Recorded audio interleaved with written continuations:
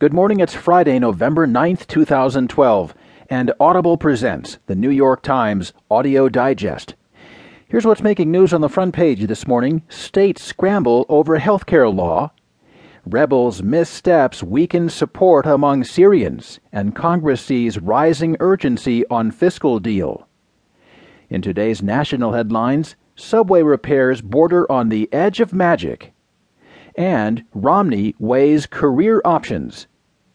In this morning's financial headlines, the Dow was down 121 points yesterday.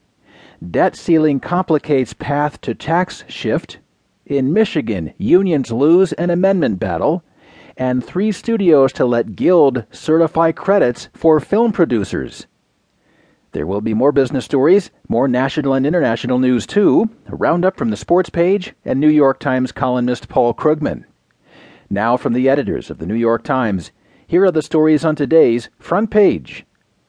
The top story is titled States Scramble Over Healthcare Law, reported by Abby Goodnow and Robert Pear. After nearly 3 years of legal and political threats that kept President Obama's healthcare law in a constant state of uncertainty, his re-election on Tuesday all but guarantees that the historic legislation will survive. Now comes another big hurdle, making it work.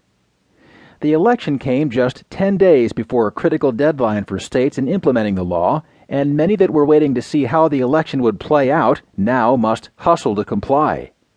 Such efforts will coincide with epic negotiations between Obama and Congress over federal spending and taxes, where the administration will inevitably face pressure to scale back some of the costliest provisions of the law. Obama faces crucial choices about strategy that could determine the success of the healthcare overhaul. Will the administration, for example, try to address the concerns of insurers, employers, and some consumer groups who worry that the law's requirements could increase premiums? Or will it insist on the stringent standards favored by liberal policy advocates inside and outside the government?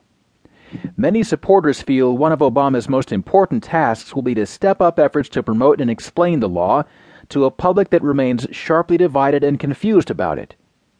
There's still a tremendous amount of disinformation out there, said Jeff Goldsmith, a health industry analyst based in Virginia. If you actually are going to implement this law, people need to know what's in it, not just the puppies and ice cream parts, but here are the broader social changes intended and how they can help you.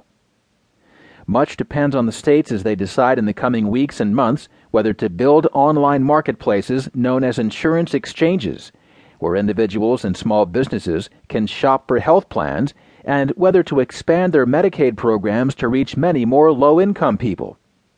The clock is ticking on the exchange question.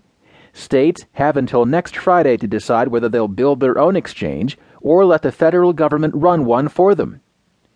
With deficit reduction talks beginning in Washington next week, some observers believe that the law's most expensive provisions, like federal subsidies to help low-income families level pay insurance premiums, could be scaled back in the name of deficit reduction.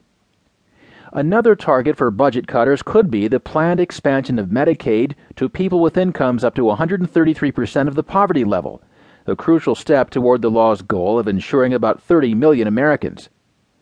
Although there is no deadline for states to indicate whether they'll expand Medicaid, hospitals and other stakeholders are lobbying the states to do so.